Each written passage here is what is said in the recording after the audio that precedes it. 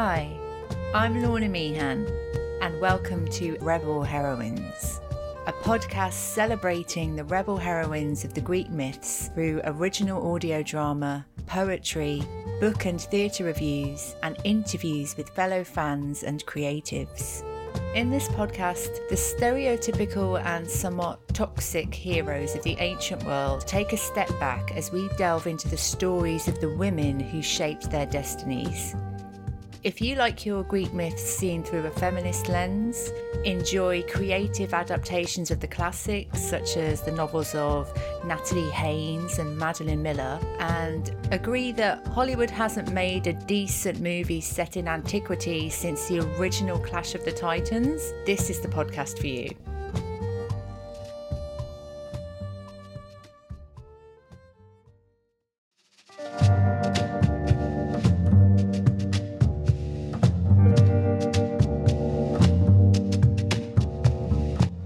Hello and welcome to Rebel Heroines, the podcast celebrating the women of Greek mythology and the women who write about them through original audio drama, poetry, book and theatre reviews, and interviews with authors and fellow fans. So I've just finished reading Medea by Christa Wolf. As I talked about in the Sorceresses episode briefly, there's versions of Medea where she doesn't kill the children, where the Corinthians kill them. Euripides' play Where She Does has become the seminal version, perhaps because of the controversial ending. This book in style reminds me of Margaret Atwood, and it's interesting because it goes with a version where Medea's only crime is not knowing her place as the inhabitants of Corinth revere, then reject her in her mysterious otherness. Medea doesn't make herself invisible. She doesn't fall in line. We get to hear the voice of Jason and some original characters who give you conflicting ideas about Medea, and we also get to hear from Glauke, Jason's new wife, and she's particularly sympathetic. So recommend Medea by Christa Wolf.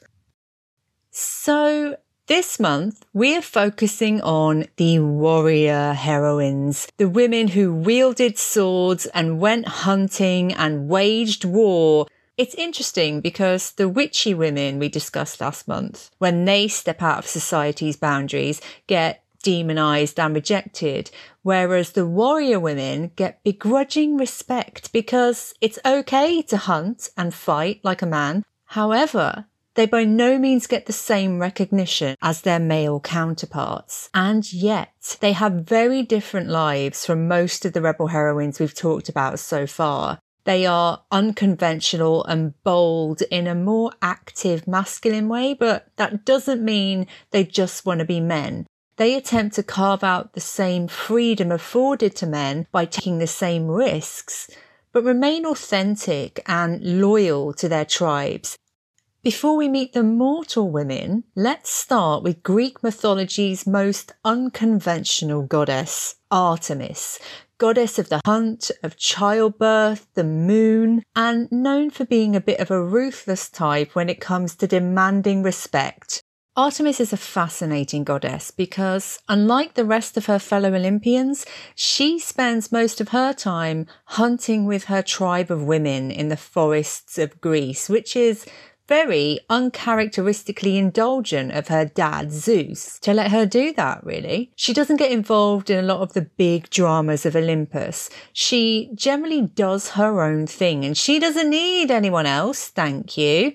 No one gives her little brother Apollo this memo, however, and he's a constant, irritating presence in her life, it seems, throwing his morbid fascination with his sister's virginity around like he's doing her a massive favour. Something really interesting I found out about Artemis from Carla Iniesco's podcast, The Goddess Project, was that Artemis was around for a long time in various different mythologies before Apollo turned up. And it's almost like to curb her independent, rebellious spirit, they had to give her a petulant, jealous brother who's always turning up going, hey, someone dissed our mum. Let's go stab them up. Also, has anyone tried to have it off with you, by the way? Because I'll stab them up too. No problem. I feel for Artemis having Apollo as a brother because he's just the worst. And if you think I'm being harsh here, listen to Carla's episode, All the Ways Apollo Sucks. There are many, in many myths, he's actually worse than I thought. The first thing Artemis does after she is born is help her mother Leto give birth to little baby Apollo, who was probably cute for about 10 minutes before he shot up and started falling in love with people, then being a total dick to them when they rejected him. I mean, Artemis is no picnic. She sets the hunter Actaeon's own hands on him when she turns him into a stag for daring to look on her and her nymphs when she was bathing with them. And this throws up that Artemis is every bit as ruthless as her fellow Olympians, but where most of them use mortals as amusing playthings to destroy then abandon, she uses her power as defence. She gets straight to the point and doesn't whack some nasty curse on them. Yeah, Apollo, you know what I'm talking about, Cassandra, etc. She won't stand for an invasion of her private world in which she has made herself and her women safe and free from the usual tyranny. It's interesting that when she does display this jealous goddess behaviour, like the punishing of a woman who claims her children are more beautiful than the children of Leto, she's with Apollo. You can imagine the whole slaughtering of that woman's children was his idea, and that she ordinarily wouldn't give a shit about physical beauty bragging. When she demands Agamemnon sacrifice his daughter Iphigenia in retribution for killing one of her sacred deer so that the army can get the wind to sail to Troy, again, she's demanding respect in a way that throws up to this arrogant, warmongering fool that is Agamemnon. Okay, you want to go invade a shiny city that's bigger than yours and be a big hero? Fine. But there are consequences. And she's very much playing the long game here, knowing that when the consequence is an innocent girl, that girl's mother is going to mess you up when you get back from your big toxic masculinity adventure. Cue Clytemnestra with a big fucking axe.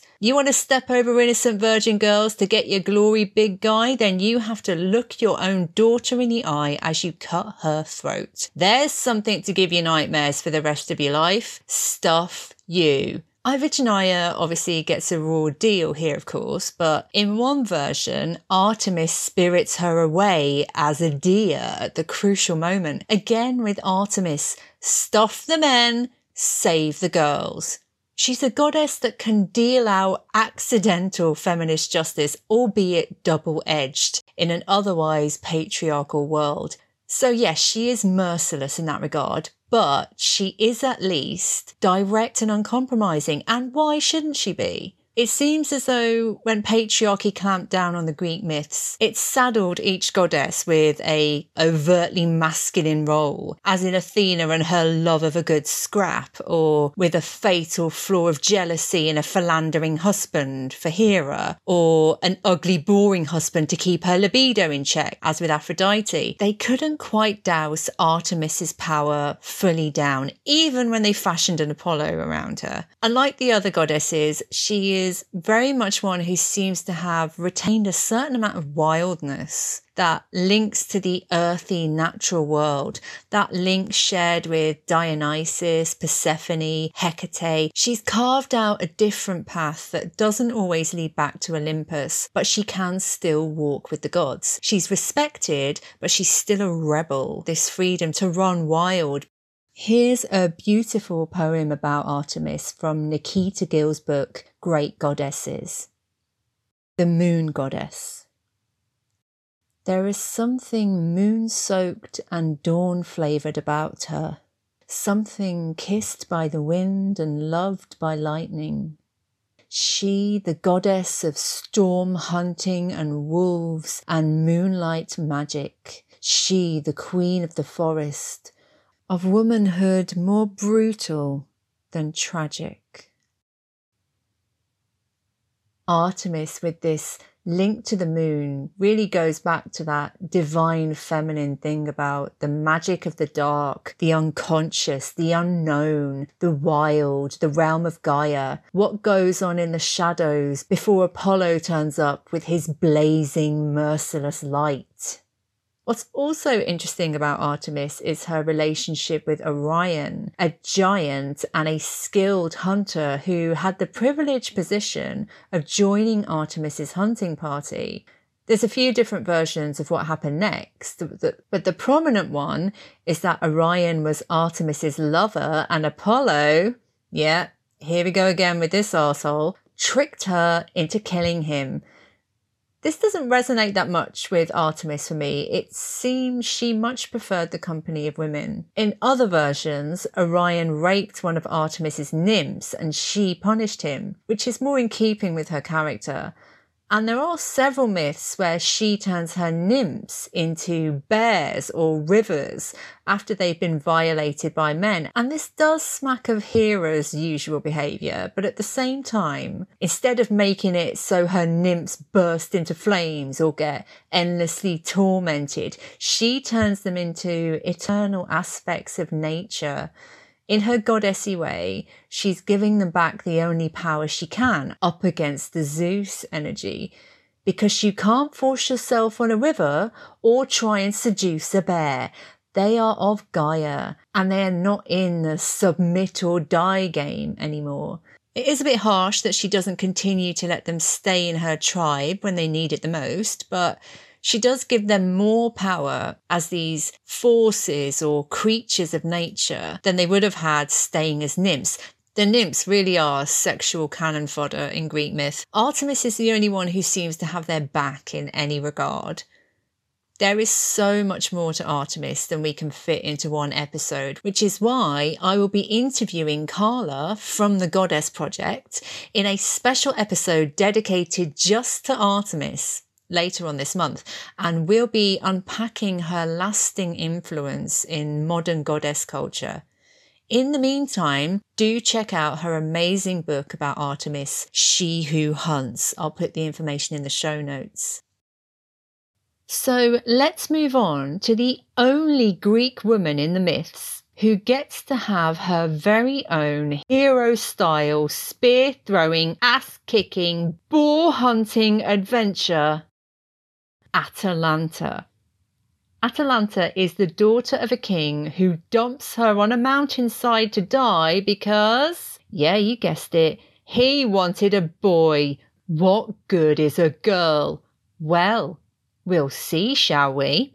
Atalanta is nursed by a she-bear, is adopted by a bunch of kindly hunters who teach her how to be a badass, ends up becoming a votress of Artemis, and even ends up on the Argo as part of Jason's crew to retrieve the Golden Fleece. And if you think that's impressive, there's more. She kills a massive boar on a hunt, and when some of the men try to take all the credit, a man actually kills them and gives Atalanta her dues. I know, right? Who is this guy? More about him later. So she's finally got Dad's attention and he decides to claim her and right away tries to marry her off. She says, "Sure, Dad, I'll marry any man who can beat me in a foot race." And her dad laughs and says, "Oh, aren't you sweet, thinking you can outrun a man?" So he sends for eligible men from all over the shop and very quickly learns that Atalanta's superpower is running really fucking fast. Screw you, worst dad ever. Which makes you wonder why she came back into the royal fold at all, really. We'll speculate on that later. Unfortunately, her dad then declares that if the men lose, they die. But they still keep trying because they're all puffed up idiots who don't think girls can run. And Atalanta keeps proving them wrong and watching the corpses pile up. And to be honest, why shouldn't she? I mean, there's an excess of puffed up idiots in Greek myth. Let's get rid of a whole bunch of them in one go, shall we? But then a man with some humility and brains comes along, begs Aphrodite to help him beat Atalanta because he's all like in love with her and everything because she's just different, you know? And Aphrodite never want to turn down an opportunity to stir up some love, gives him some golden apples to throw in front of Atalanta on the track. And of course, even warrior women can't resist a bit of bling, am I right, ladies? So she slows down to pick up the apples, he wins, and then she has to marry him. I like to think she fancied him back and totally let him win. Again, we'll come back to this. So Atalanta and her hubby seem to get on quite well. It's a bit of a love match. However, in their later years, they decide to go get it on in the wrong grove and offend either Artemis, Zeus or Rhea, depending on which myth you read, and they get themselves turned into lions, which may seem pretty tragic on the surface, but not necessarily. We'll come back to this as well.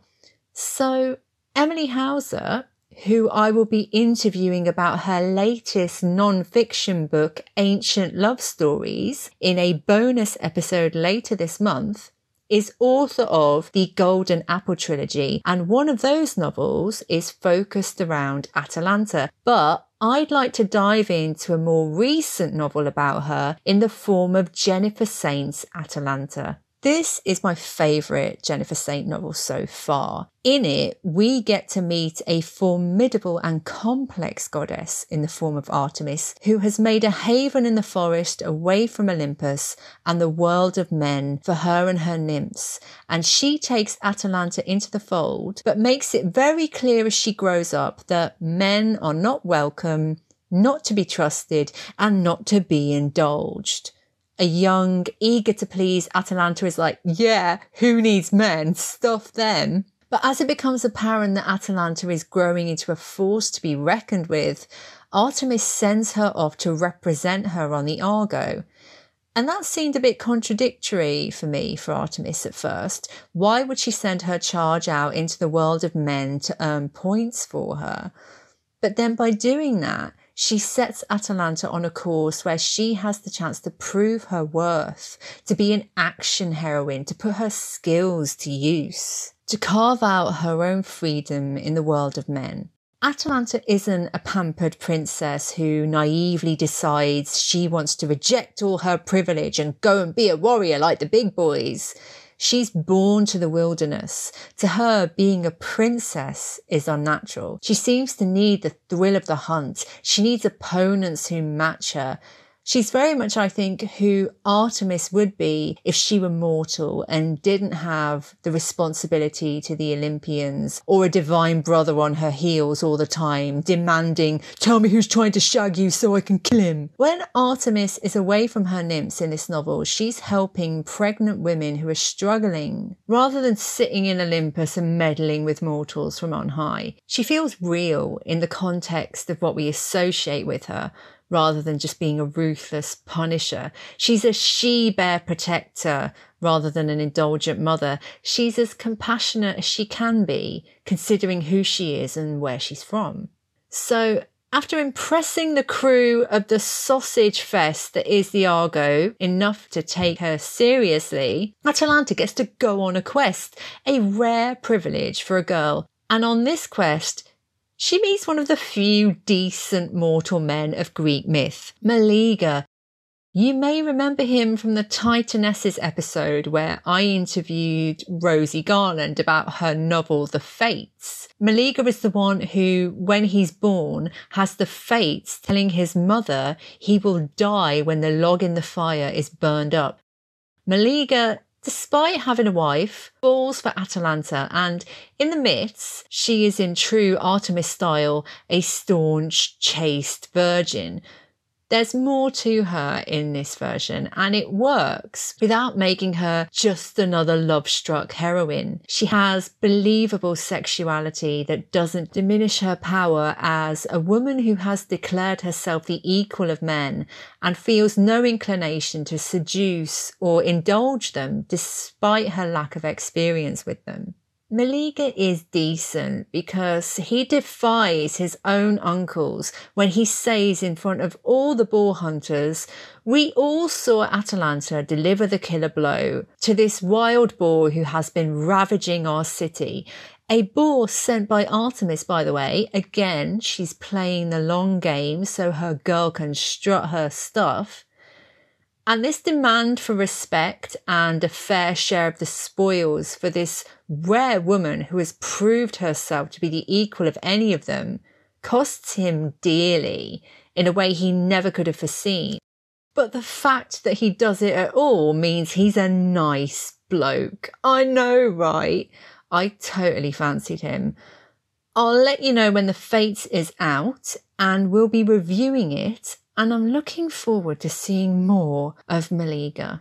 Something else I found particularly satisfying in this novel was the nuance around Medea basically being the one who won all the glory for the Argonauts through her magic. That for all the Argonauts' combined strength and bravery, and Atalanta is as hungry for glory as they all are, and again, it doesn't make her just another feisty girl who wants to be a hero. Their victory is somewhat hollow because it was only ever magic that was going to retrieve this magical object, not the ability to stab up monsters with brute force. You can see this weighing on Jason as he starts to realise he's bitten off more than he can chew with the woman he now owes his life and reputation to. Medea's motivations unpacked that in a very satisfying way. I also appreciated how Atalanta is given a legitimate reason, after winning renown and glory for her goddess, to then get drawn into indulging the father who abandoned her. She does it because it serves her purposes, not because her adventure is now over and she's had her fun playing at big boy stuff and needs to settle down and marry an arsehole who will curb her. Hippomenes, let's just call him Hippo. Yeah. Hippo, the clever man who concocts the foot race cheating, again in the book, is a decent man who she does actually meet earlier when she gets him out of a sticky spot. So there's this bond beforehand rather than her unknowingly saddling herself to a stranger who has essentially turned her power against her by proving she's just another fickle girl who likes shiny things. And as for the ending, well, you can see her transformation as punishment in the original myths, but it resonates with me that Jennifer Saint's given her heroine the chance to keep being wild and free and fierce with her lover.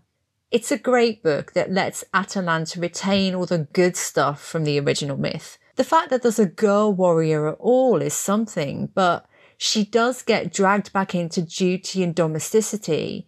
In this version, it's her choice, and she gets to forge her own destiny and still be a force to be reckoned with. Atalanta gets to go on the hero's journey as a woman without being passively aggressively punished for her audacity. If you read Psyche and Eros by Luna McNamara after reading this novel, you get a nice chronological journey through Atalanta's life. She is the aging huntress who becomes the mentor, the Chiron-like figure for the young Psyche, who again is not your average princess and has got it into her head that she has to learn to kill monsters since it's been prophesied that she must marry one.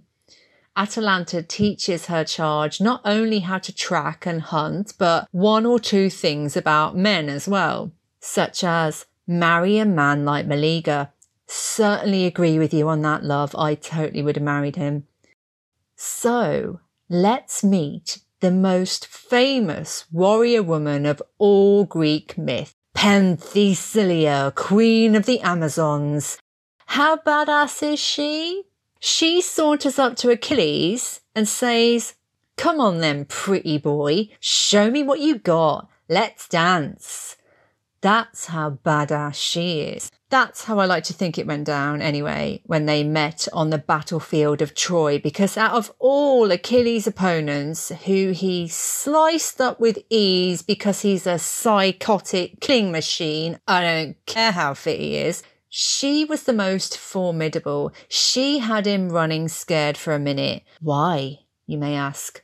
Well, The Amazons were a fearsome bunch of warrior women from the Black Sea or maybe Libya. They got around. They were from someplace real far away. And the Greeks were fascinated with them and had a mixture of fear and awe verging on eroticism, probably because they were so unlike their own women in that they were the exact opposite of domesticated and silent. They had all the brutal fighting skills of their most fearsome male counterparts, but they were women. That in itself must have been provocative. To add to the scandal, they didn't have husbands or even men in their tribes to keep them in check. They didn't have a fixed bow to defend. They were nomadic. They didn't play by the rules. They made their own. And most importantly, they stuck together. They weren't in it for their own individual glory. There's a lot of myths around them that probably weren't true, like the thing about them chopping one boob off just so they could shoot arrows. And it seems they were an endless source of controversy. And you can see why an all-female warrior tribe who answered to no one but each other would be for that culture at the time. It seems it was all going well for the Amazons until the Greek heroes showed up. Hercules turns up to claim Hippolyta's belt, she was Penthesilea's sister, as one of his labours, and he kidnaps her and then kills her when her tribe comes to rescue her. And in other versions, it's that dick Theseus who kidnaps her. If you know Midsummer Night's Dream, we meet Theseus and Hippolyta in that, and we get Theseus bragging that he's tamed the wild beast with his lover-man prowess. Sometimes it's Antiope, I think that's how you say it, instead of Hippolyta. Sometimes he doesn't kidnap her. She falls in love with him, apparently. Whatever. No one ever loved you, Theseus. No one. No one. And if they said they did, they lied to protect themselves from your psychoness. I know he's not real, but just the idea of him and how that's been revered over so many centuries as this epitome of, like, you know, the great hero, it just irritates me, man. In Emily Hauser's To the Immortal, we meet Hippolyta and Hercules and get a fresh insight into that encounter between the Amazons and their tormentors. Penthesilea gets her own ubiquitous Greek arsehole in the form of Achilles. She brings her warriors to Troy to aid Priam when it looks like all is lost, and she brings them to honour his cleansing of her after she accidentally killed her sister. And everyone has total faith in her skills that she can beat the unbeatable Achilles, and damn, she comes so close. They have a single combat showdown and she proves that even a god king can bleed. Watch 300 if you want to know where that reference comes from. It's full of toxic masculinity, verging on homoerotic porn, but damn, Leonidas is one crazy sexy bastard. Gerard Butler in his glory days, humana. Anyway, where were we?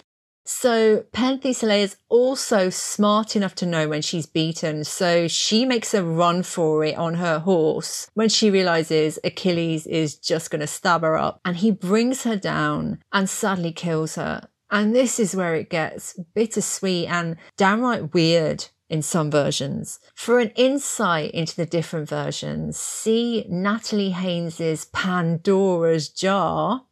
Hey Natalie, can't wait for Divine Might, babe. Already love it. So enamoured is Achilles of his most formidable opponent when he removes her helmet and sees her fierce beauty that he falls in love with her and rages and weeps with remorse that he's killed her.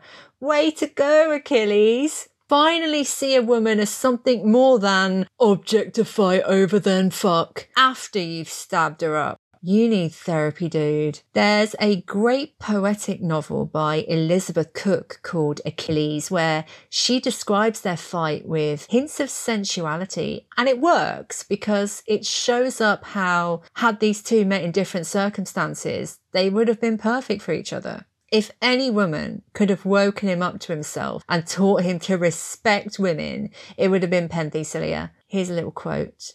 His hand fits her face perfectly. Its mask. He peels it away with a sense of wonder and finds beneath it a face he could love. In the Robert Graves version, it's quite different. We get full-on necrophilia happening. Like I said, Achilles needs a lot of therapy. Let's move on. Penthesilea also makes an appearance in The Firebrand by Marion Zimmer Bradley, who I've talked about before, author of the Arthurian legend from the perspectives of the women, the Mists of Avalon. The Firebrand is her doing something similar with the Trojan War, and it's focused on Cassandra, who makes an unexpected trip across the sea to hang out and train with the Amazons. I liked her version of the Cassandra story where she got to leave Troy before it all kicked off and meet some formidable warrior women. It's a refreshing take. Check it out. And of course, you can also meet her in 1,000 Ships by, here she is again, Natalie Haynes. Love you. Not in a stalkery way, don't panic. So, it's a shame Penthesilea doesn't make it into the Iliad, the seminal lasting text of the Trojan War. It's finished before she gets there, and it really could have done with her legacy and her balancing out all that testosterone. Though the Amazons do continue to fascinate and inspire popular culture. Wonder Woman, of course, is based on the Amazons. The way these warrior women stir up warrior men in Greek myth is intriguing, unnerving, and proof that, again, as with the witchy women and the so-called monsters, they didn't know what to do with power they couldn't conquer or understand, even when it came towards them in a familiar guise as an equal opponent. It's intriguing that these women were briefly allowed to spar on the battlefield, in the hunting grounds, on quests as the equals of men, but that they then had their warrior wings clipped, either through being saddled with a toxic brother always on their heels, or dragged back into the marriage bed, or being defeated in a fight they wouldn't ordinarily have got drawn into. Yet, while they were allowed to shine, they certainly gave the so-called heroes a run for their money, and unlike them, had more at stake and more noble causes to fight for than just glory. They fought to protect each other, to carve out their own destinies, their own safe spaces, to honour allegiances, but they always retained their authentic warrior spirit. And the landscape of Greek myth would just be one big sausage fest bloodbath for the sake of ego without them. So thank you to the warrior women of Greek myth. I salute you. Thank you so much for listening. If you liked this episode, please do go back and listen to past episodes. If you haven't yet, please like and subscribe. Please tell your friends. Please do check out the reading list if you want to read more books around these subjects. I've also got a pretty funky Spotify playlist of Greek myth inspired music, and that will all be in the show notes. If you are a female poet, writer who would like to contribute some of your content to the podcast, please do get in touch. You can email me at lornaemeehan@gmail.com. So as I said, we will be having a crossover episode with the Goddess Project, all about Artemis, later on in September, as well as a cheeky bonus episode with Emily Hauser. So a lot of Greek myth, rebel heroine goodness coming at you in September. Watch this space.